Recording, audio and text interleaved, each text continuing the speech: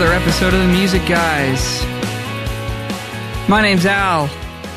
I'm a singer-songwriter, mixer, record producer, coming at you from the East Danforth in Toronto, Ontario, Canada. My co-host, Michael Hebbs, guitarist, composer, educator, lead vocalist on his latest gig that he's picked up. How are you, my dude? I'm good, man. Just preparing to ruin somebody's wedding. I don't think it's a wedding. I think it's like a corporate gig, but it's two male singers. And the one male singer is actually a fantastic singer. It's like, oh, nice. It's really good. Do you know Wilson Bowes? I don't think I do. He's very good. And he's also a director. Son of a bitch. Word. I'm just a fucking musician and I can't even sing as well as him. But how are you? I'm fine, man. I think I'm finally, knock on wood, getting over this cough that I've had for like weeks. Had COVID a little while back. Okay, yeah. Anyway, but dealing with all kinds of stuff like that. But here we are. We're doing okay. Excited to record a show with you. Yeah, I know. It's, I think we only did one last week, so, we got to make up for lost time. That's right. It was nice. We played recently a gig together, and we got to, actually hang out, That's true. Yeah, we did. It was a nice treat. The Christmas what is it? At Wonderland. It's called Winterfest. We were, very festive. Playing some Christmas standards. I was on keyboards, which is not my usual bag, but you took I some hacked solos. it. I think. Yeah, played a couple of yeah. You could call them solos, I guess. Yeah. To be honest, the solos you did, I would never want to be able to do more than that on any instrument. You know what I mean? Like you played all the melodic stuff and you had like a little bit of the niche stuff from the instrument, the dyad piano-y thing, a little bit of that and some like those swoopy doops. What's it called? With the piano. A slide, I guess. Yeah. Organ players love them. I would never want to be able to play more than that. So, well, you're being very kind and I appreciate it. Let us know what we're talking about, or let the folks know. Man, my brain's not here. Let the folks out there know what we're talking about today. You've got a topic for us. So we were going to call this resting on your laurels, and then we realized that is a negative thing. That's like when you think, not when you think you're the shit, but when you've done your work and you're like, okay, I've done all the work I need to do now ever. This is like a positive version of that, because later in the episode, we'll talk about how you and I, how we're getting away with this a bit more maybe than someone who's newer. But it's the idea that maximum effort does not yield. I can't really think about many situations where it yields like maximal results, There's like always like a sweet spot, So this is particularly, I'm going to use the reference of my learning tunes. Because that's something that I complain about all the time on this podcast. And I've said many a time on here that it's very important. Most important thing is that you learn your tunes. And if you learn your tunes, you'll be rewarded with great things. And I think that is very true. I think that is something that, a lot of us musicians, that's a nice factor that will sort of guarantee you a steady sort of increase in your career, because a lot of people don't do that. And it's sort of, I think it just cuts off some people. Certain people who don't learn their tunes, they just don't get past a certain level. But you and I have gotten past that level now. And how are we supposed to differentiate ourselves from the other people? I think over learning tunes in certain situations is going to do like jack shit for you. That's essentially the conclusion I've come to, and I've been experimenting with it since about I guess just the beginning of this year. All my gigs that I've been doing, except for select gigs where it's like, I've been given adequate time to learn tunes. And say, for instance, their artist gigs, really important sort of stuff. I have been essentially learning what would, for the other gigs, I've just been learning what would make the artist happy and nothing beyond that. So I'm not learning any like little fills from the record, like anything that the artist wouldn't notice and probably doesn't play when they play live. And I'm saying artists, but this is more for like cover gigs, weddings. Maybe some gig where they're like, oh, I'd love to have you play with me, you know, but it doesn't pay that well. And you're like, ugh, like, okay, but you know, it's 4 days before or something like that. And it doesn't pay that well. I mean, that's a weird, I'm still undecided about that one, but, pay affecting your effort level. You know what I mean? That's maybe a dangerous precedent. Yeah. I mean, I think it should go without saying that, you know, doing the work is kind of mandatory to 100%. Being successful Yes. in this business. So, you know, showing up, knowing your stuff, you know, not being the weak link is, you know, is very important, right? So I don't think that you're trying to say, you know, cut corners and you know, don't do as good of a job if you're, you know, not getting paid as much or if you don't really care or whatever. Like, I think, you know, the core of everything you're saying is still like, know your stuff, show up on time, you know, be reliable, be dependable, be a good hang, perform well, you know, all that stuff is true. I think what you're kind of going to drive at here is some almost like self-defeating kind of like ruts you could put yourself in where you sort of get hyper-focused on working on aspects of songs that are really not important or crucial or core to the gig that you're playing. Yeah. And that's where you can run into the burnout problem and 100%. And you know, not sleeping enough and not being as prepared as you want to be in other ways for other gigs if you got a lot of stuff going on. So showing up to gigs and not doing a good job because you're completely destroyed mentally. You know what I mean? That sort of stuff. Yeah. Not taking care of yourself. So that's the way that I sort of see this topic. I think it's a good topic. Yeah, it's one that I tread into lightly because, I don't want it to sound like, oh, just do the bare minimum. But there is a threshold that when you pass that effort threshold, you're doing it entirely for yourself. And I think commonly it will not, depending on the gig, you have to like learn how to differentiate between the gigs, what the level of detail is going to be. It's going to be harmful. You know, I actually played a gig recently. And I used to be all about not using charts.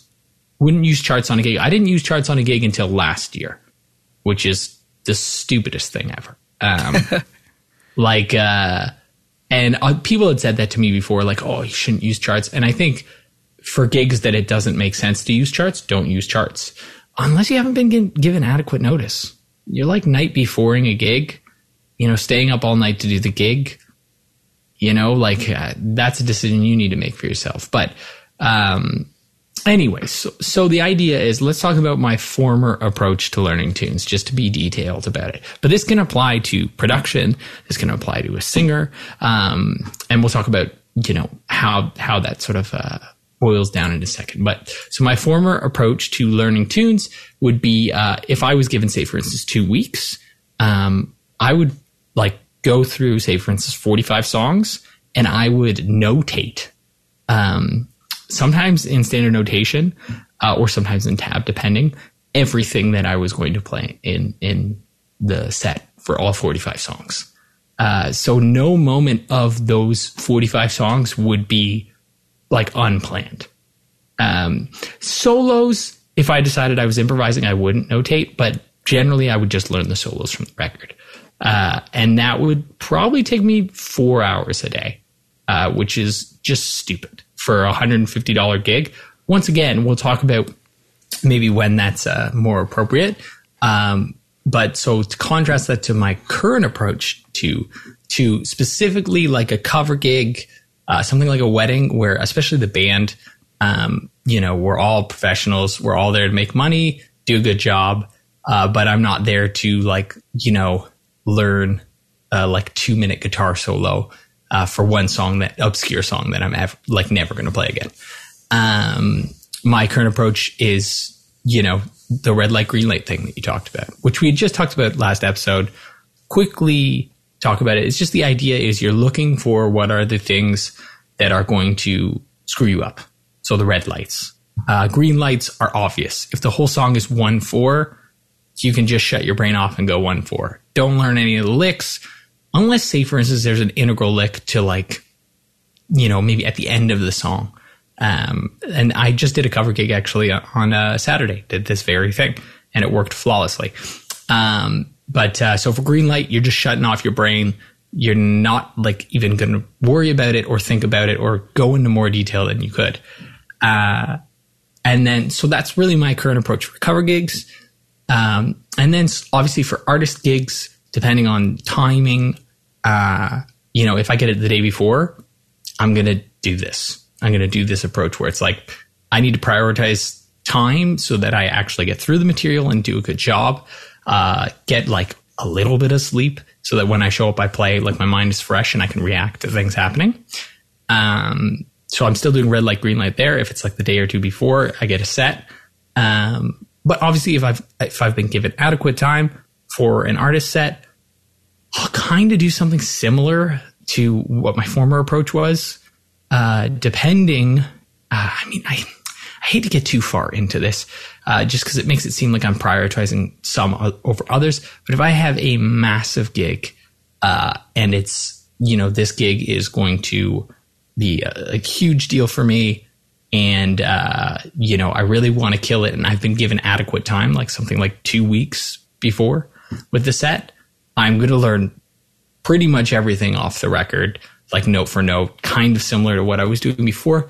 Still, though, I'm not going to practice. I would practice feels before. So I would literally be oh, I got to get good feel on this part. And it's maybe I should just start working on the song. And then by the end of the week, my feel will improve, as opposed to being I need to get my feel good tomorrow, today, that sort of thing. But yeah, so the current approach on really bigger, important stuff where you can't have charts is a little bit similar to what I used to do. So let me talk about specifically what I do when it comes to learning sets, just as a broad thing. Even if you're doing a simple cover gig or if you're doing an artist gig, I think we might have talked about this before. So step by step, I get the tunes on Spotify as soon as I get the set list. So if you send me the set list, today, I'm hopefully going to get them on my phone, so that I can listen to them in the car, because you and I drive around a lot. And then when I get a chance, or even as I'm passively listening, I'm listening for problematic areas. So red lights, essentially. Mm-hmm. But areas of songs, but also just songs in general, So one song could be entirely a green light, like we were talking about before.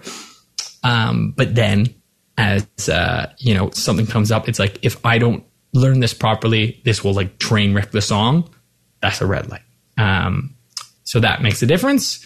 One of the things that I found helpful with this, though, identifying right out the gate, as opposed to just starting on the first song and working your way through the set list and learning them as you go, going through and identifying the problematic songs, is I was going to play Jolene for a gig. You've played Jolene, I'm pretty sure. Sure have, yeah. Yeah. So there's a specific finger picking part, right? Yes.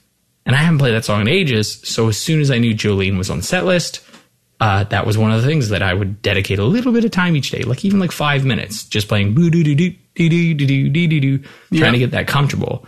And the first 2 days couldn't really do it up to speed. Third day I was getting close, and then the next few days I was getting there. But it was only 5 minutes a day. I wasn't spending an hour working on it on the first day so that I had it for that, which is something I used to do. Right. There's two. And then the easy songs I'll work on much closer to the date. certain songs, you know, they're like the night before. Now, this is usually for a cover gig, right? Artist gigs, there's never any really songs that are that, you know, like undetailed. You know, something like Boys Around Here on a cover gig, it's 2 chords. Yeah. 2 chords and a lead line. And because I've been listening to the music all throughout the week, I don't have to struggle to learn that lead line. I can sing it, therefore I can play it, right? Whereas if I, on the first day, were to write out the lead line and try to get it into my brain, that's a waste of time. I'm going to get that done just by listening to the tunes all throughout the week. But a really important thing for this, though, is deciding whether or not you're going to use charts as well. What is your go-to on charts? You know, like, so I have my policy. Man, that was such a good chat. You just, you know, or what would I thought about this a lot because I'm doing something wrong and I need to fix it. A pontification there. There's so many things I want to touch on. Yeah, let's. Oh man, we go over it. Yeah, okay. Step by step. So, all right. So, I think you need to approach every gig you play with an awareness of the expectations of the people in the band, especially the person who is in charge and hiring you. Yes. That's the most important thing. The second most important thing is, I guess which ties right into it, is making sure that you can satisfy those expectations and that those are realistic for you to come in and do a great job or surpass those expectations, right? Yeah. So if that's not going to jive, like if I get the gig 2 days before and they're like, we don't want you reading charts, then I might have to say no to that gig. That's a great. I'm not going to be like, no, you didn't give me enough time, so I'm going to show up and do this gig and not read charts and like, because that's wrong. You can't make me do that. Yeah. It's like, what's the point of that really? You know? Yeah. Like if it's not, you know, I might have a conversation with the person and be like, look, like I just don't have time to memorize these. Normally I wouldn't want to read charts on a gig like this, but like this is the best I can do. You know, will that work? Yes or no? Maybe it won't. And that's cool. I might just be like, yo, you know what? Like, thanks for asking me. I just don't think I can do as good of a job as you want. Try giving, you know, this person a call who I know is great, and I think they might be free. You know, that. So I think that's kind of step 1A, 1B is like know what everybody's sort of expecting on the gig, and know whether or not you can achieve that.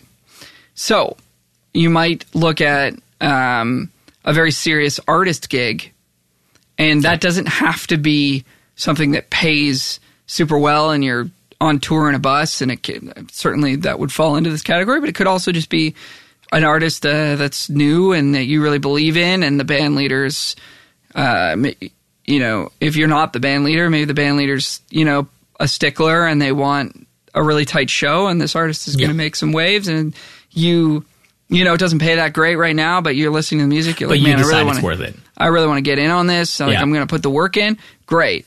You know, the last thing you want to do is show up to a gig like that and be like, well, this doesn't pay that much. This artist isn't that big. Therefore I'm not going to really learn the songs. It's like, you're going to lose, standing in the eyes of everybody in that band if their expectation is we're taking this super seriously and we're, you know, we're here. If they've never worked with like a guy like us before too, where it's like, this is a hired guy. This is not a bandmate, who's been rehearsing with you for 8 months. You know, if it's hard, right? Because if you have adequate time, you can get that across. Like, oh yeah, no, I've been playing, that sort of feeling like he's been playing with them for years. You know, he knows everything note for note perfectly, you know, so much so that nobody will even know that you're there. Sort of cut into you. Yeah, no, totally.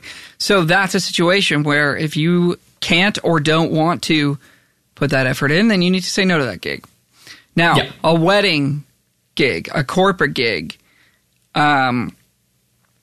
these are, you know, if I'm gonna overgeneralize and by a lot here and call like a serious artist gig is like your A tier gig. You're like you're subbing out of other things to play this gig. Yeah. You're learning every note of the record. You know exactly what you're doing. You're not reading charts. You know all the backups that you're supposed to know.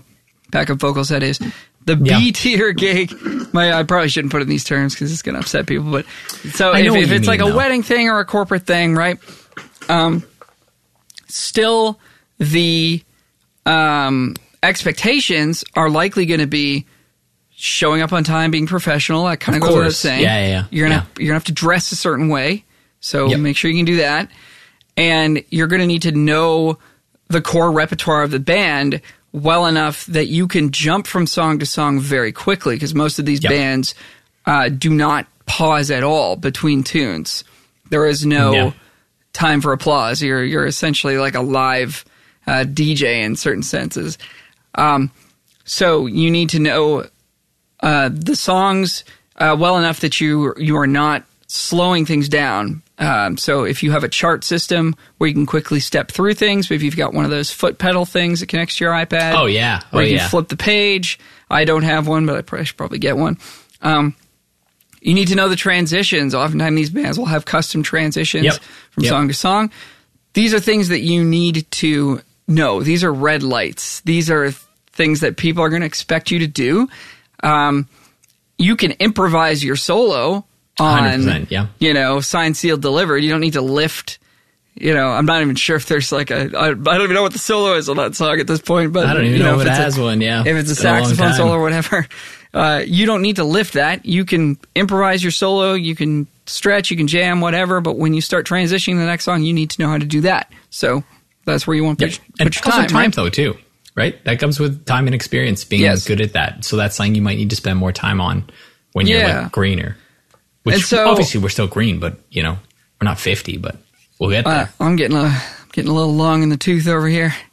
I think, so I mean, but in that case, like every band I've seen that's doing those types of gigs, people are reading charts, vocalists are reading lyrics, especially when there's custom requests, where it's like, I'm never going to play this song again.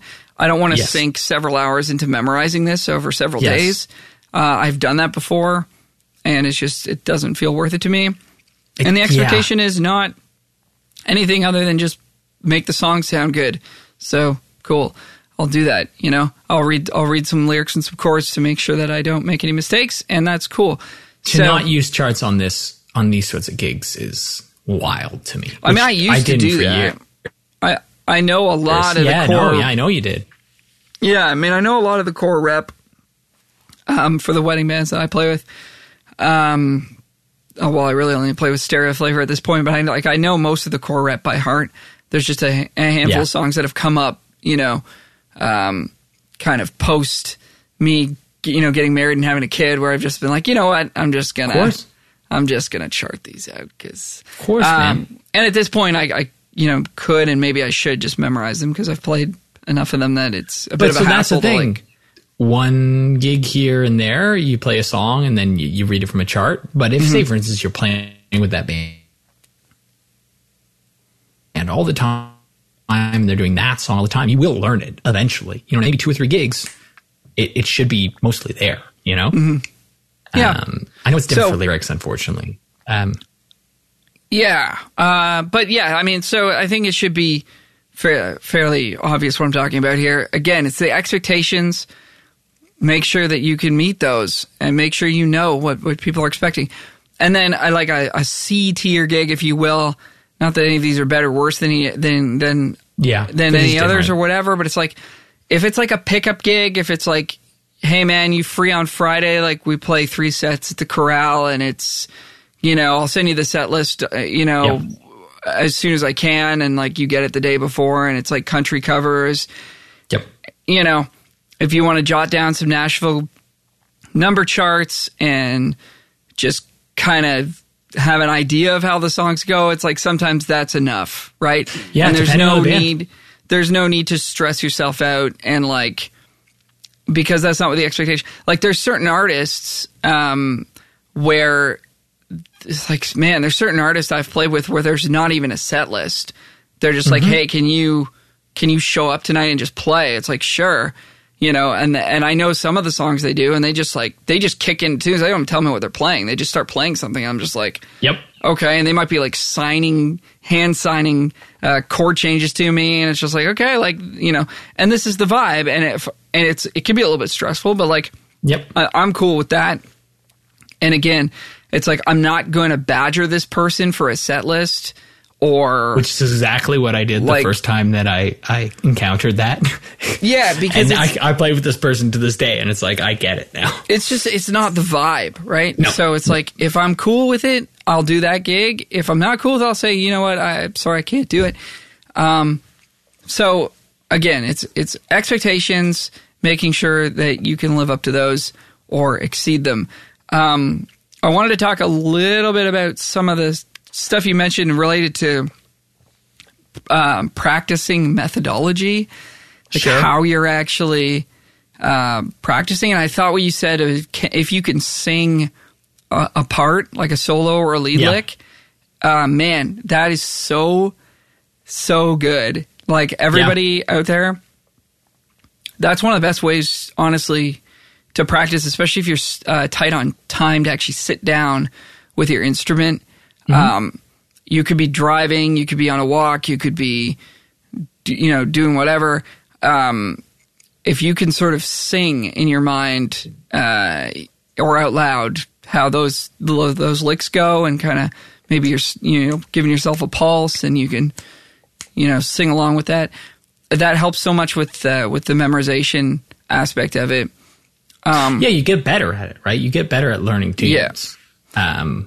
And like I was going to ask you, like, when you're working on feel, you said you spent a lot of time working on feel. Formerly. Yeah. Yeah. So I think it's good that you're not as focused on that. I would just like, I think it's important. Obviously, like, you want to have good time feel, you want to have good groove. I guess I would just say, like, make sure you're practicing with a metronome, but also, like, with the record. Yeah, I do that all the time. Yeah, because I think, you know, practicing with just a metronome is not going to give you the feel. That'll give you the timing in terms of, like, just being consistent with your own, you know, internal rhythm or whatever, meter, if you will. But yeah, the actual feel and groove comes from, like, the band as a whole. So if you're just dropping into a group where you don't really know the players, you guys haven't played together before, it's not something you should stress too hard about, because, like, you don't know what the pocket of that band's going to feel like until you're there, right? Yep. So it's more about just, like, kind of knowing what parts you're trying to play and knowing how the songs go and knowing the important transitions and stuff like that. The point with feel, too, for me, was I was trying to, I did identify formally, like, you know, what are the problem areas, and I'll work on those. But I'd start working on them, like, a lot within the first few days. And it's like, that's just going to get better by playing the song. So if you play through the set, like, 5 times throughout the week, you know, in total, each time your feel's going to get better. Like, trying to fix it on day 2 is silly. And I know that this is, like, pretty specific to, you know, some people like us, where we're learning tunes for people.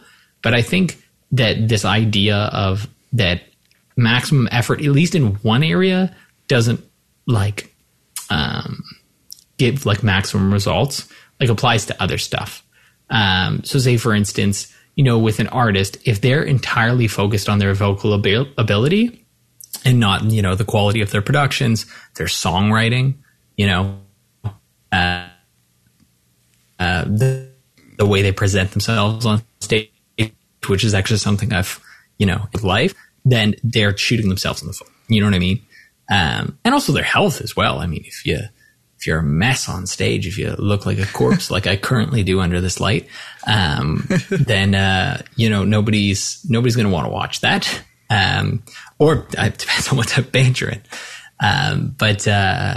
So it does apply to other stuff. This is, if I could go back and like give myself former advice, I would definitely somehow get across that there's no such thing as 102%. You know what I mean? If the gig, 100% of the gig, you know, is just showing up, like for one of those gigs where you just jam, just fucking show up.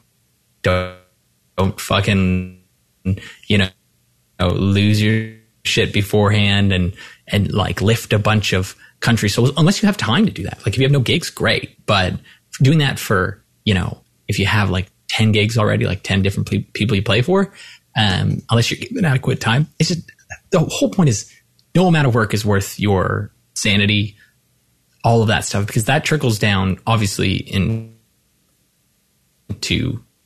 your career, but it's also bad for you as well. But so I was just sort of doing a little bit of math on a sort of I don't know exactly where I was going with this, so bear with me. So in the last 6 years, and I would imagine you played with more than this, I've played with 42 different people. And the reason I know this is because I keep all of my charts and the folders of the charts in my Google Drive, and it tells me when I started them. So in 2016, so I guess it's almost like 7 years, I counted them. Played with 42 different people, and I would say that 39 of those gigs went really well. And some of them went like super well, and they were so happy. And some of them went well, and they're like, yeah, good job. And 3 of them went very bad, at least by my standards. Now, in terms of, I don't think the playing was necessarily bad. One of them I didn't play as well on, but 2 of them, I don't think the playing was bad. Just, miscommunication. There was a bad vibe, and, maybe they expected certain things from me, and I didn't deliver them to them. And out of those 42 gigs, I only play with 13 of those people currently. That's actually a pretty good retention rate. Yeah. Yeah. I gotta say, if you're looking at this as like a strictly a business thing, that's like a 1 in 4. Yeah. That being that's pretty said, good, man. Yeah. Still playing with them, I'm considering that as, I'm within first call, maybe second call. I don't think any of them are like third call. And a lot of those are like Will gigs, my brother, and then I'm the second call because I'm his brother, which is hilarious. And that is how my career exists. But aside from that, the point that I was making you on this, though, on the 3 gigs that I did bad, those are actually gigs where I was at the peak of my overlearning. Like where I was literally like, so a separate gig during this peak overlearning time was a cover bar gig. And I was given 2 weeks, which is great, to learn 45 songs. And I think, so I spent every moment before work when I woke up, and every moment after work until I went to bed, other than like obviously eating and stuff. For those 2 weeks, I mean, maybe one of the days I missed, maybe 2 of the days I missed. And that was my former way of learning. And those 3 gigs that I did the exact same thing for, like literally every waking moment, and I didn't do good on them. Many of these gigs, I'd say probably about like 7 or 8, maybe 9 of these gigs, since I've adopted the new way of learning, I'm still the call for. And some of them, they won't be as heavily affected because they're, artist gigs. But for cover gigs, like I've played cover gigs where it's like, yeah, I know most of these songs. There's 2 or 3 songs. I'm just going to listen to them in the car. And then the day before, I'm going to check them out. And that's it. Which sounds insane, but obviously because you and I are experienced, at least in this particular gig, I was experienced with the other material. It's like, yeah, why would I start well in advance and, be like, well, since I have all this extra time, I can really wow them. I showed up and they were very happy with what it was. I just think that being overprepared it was my way of compensating for maybe not being as confident of a player, maybe not having as much experience. And I think by overlearning songs, I was taking away from my ability to practice or put it into other things that were going to like make me a more viable option. But there's one more thing that I want to talk about with this idea of maximum effort, just because there's some things that like kind of are exceptions to the rule. So I couldn't have done what I did for that gig where it's like, oh yeah, there's 5 songs that I don't know that well. I'll listen to them for the week and then I'll learn them the day before. I couldn't have done that like 5 or 6 years ago. So, like. Right. Yeah. I was going to say like, you almost have to go through the process of putting quote unquote too much time into like learning songs when you're starting out, because you just need to learn songs in order to get good at learning songs.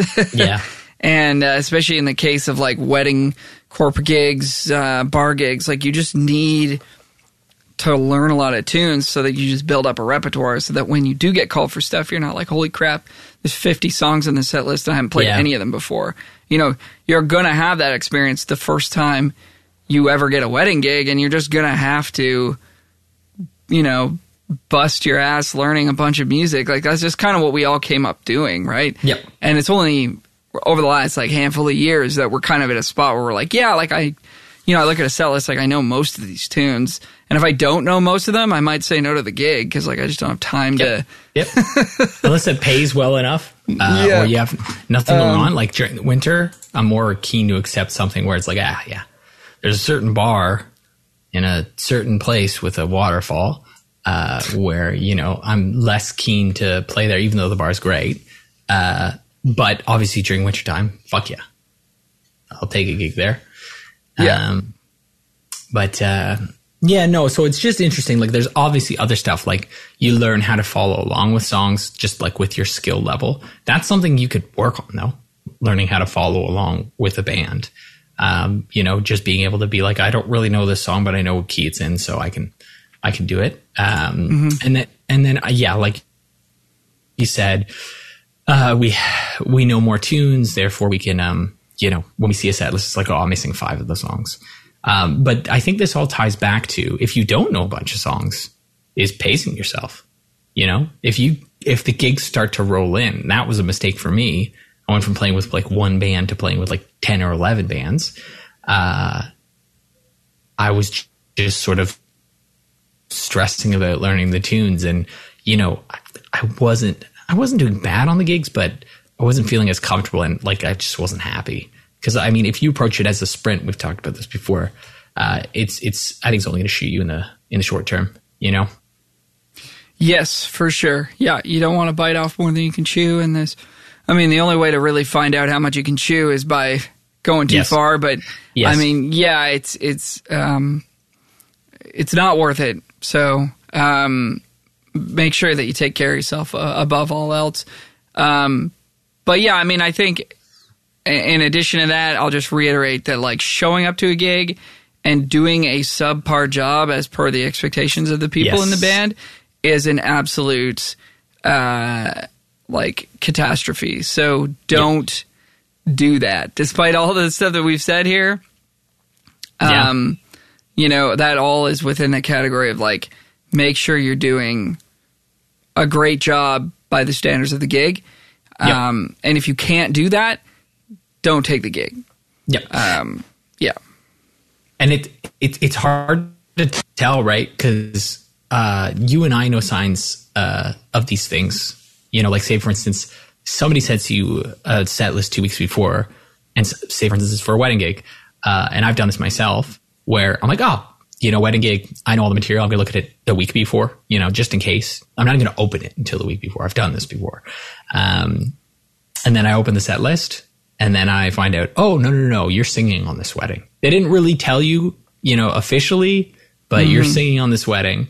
That's like not for this wedding gig here. Fortunately, I got the set list yesterday, started today. We're good. But in the past, and I really had to crunch, you know, so knowing the expectations. Another thing, I used to play in a sort of corporate cover wedding band sort of thing. And like the expectations of that band were like an artist gig. You know what I mean? I feel like, you know, if I were to sub into something like that now, it would be hard. Nobody outright says it. You kind of have to infer, like, okay, well, let's check out what this other guitarist is doing. Oh, they have all these videos of him playing, and, you know, he's playing like these very, very specific things. Or they have a bunch of medleys or transitions, you know, stuff like that, you know, or they've added parts and sections to songs. So it is tough. I mean, I know this is a very like side person specific episode, but this idea of maximum effort does not yield maximum results. It's like I'm on a very anti-hustle culture thing right now. It's like healthy effort yields healthy results over a long time will be healthier results. Even if you don't get as many gigs because you don't take as many gigs, your reputation will be that of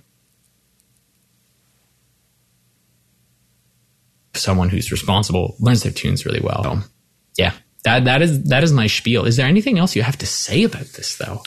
Maximum effort. Like, have you ever done this with production? Do you ever find yourself doing this? I mean, with mixing, even. Have you found yourself getting into the weeds? Oh, I mean, I get into the weeds all the time. That's a different problem. With production, I mean, no, I production's different in the sense that, how do I explain this? Production is different in the sense that the goal is always to give the artist back something that makes them super excited about that music. Yep. Right. Achieves their creative vision, maybe goes past it. And so no matter what you're working on, that process doesn't really change. Like there's not really a wedding gig of production. It's just like I have to find what is killing about this song and like what's going to make this artist, listen to this and be like, wow, this is better than I ever imagined it sounding. That means that means something totally different or can mean something totally different for every different project. But generally speaking, it's not that situation. The only thing that changes this is deadlines. So if you get a project, which I've done this before, like we need 10 songs edited and mixed in like 2 weeks, I have to make some concessions to, my own desire to be a perfectionist and because there's no time, and it's understood going in, again, expectations, fulfilling expectations. It's understood going in that this is not very much time.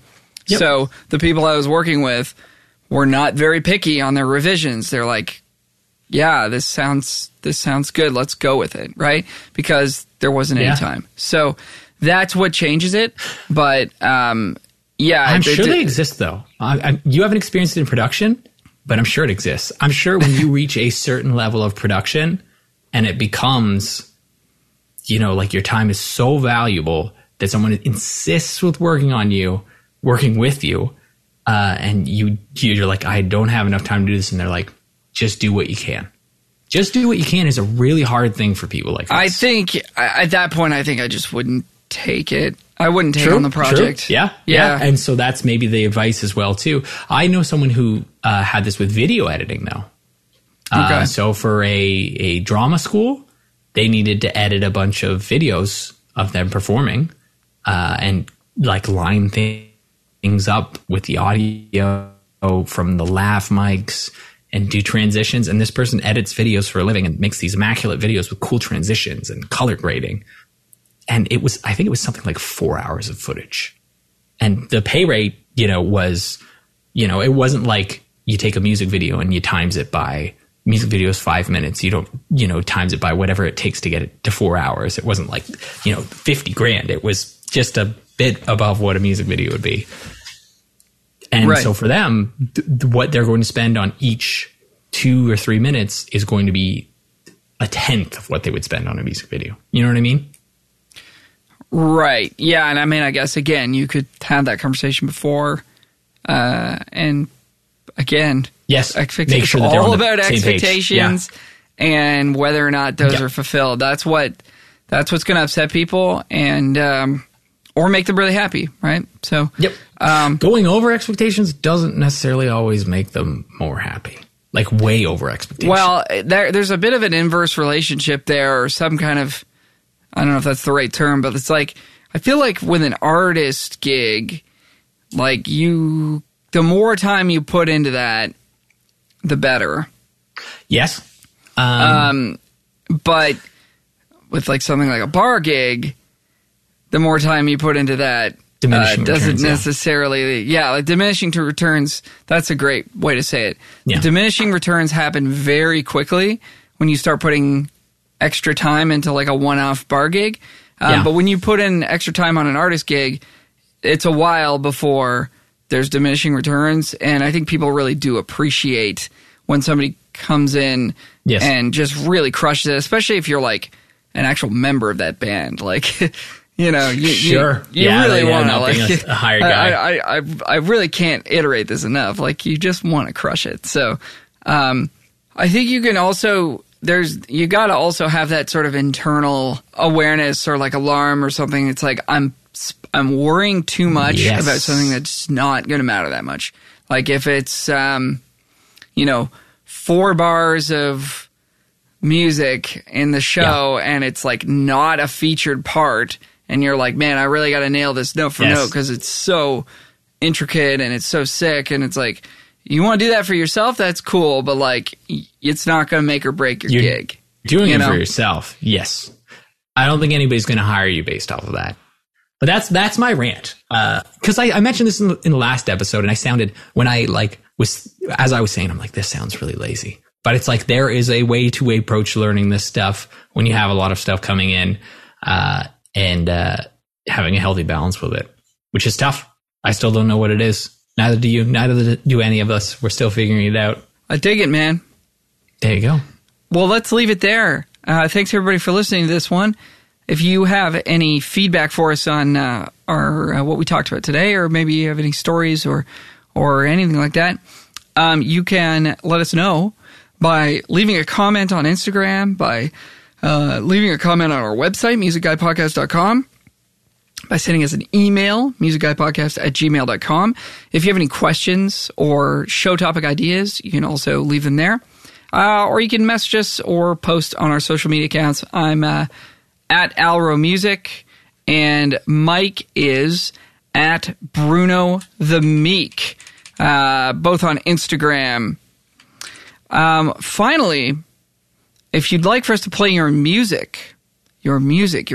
music on our show, you can reach out to us in those same ways, and we just might play it. We've got something to play for you today from an artist named VJ Radul. The song is called OCI. We're going to leave you with this one. Thank you, VJ, for submitting the tune to us. We love it. Super groovy, super cool. So everybody enjoy this tune by VJ Radul. This is OCI. We will see you next time. Bye for now.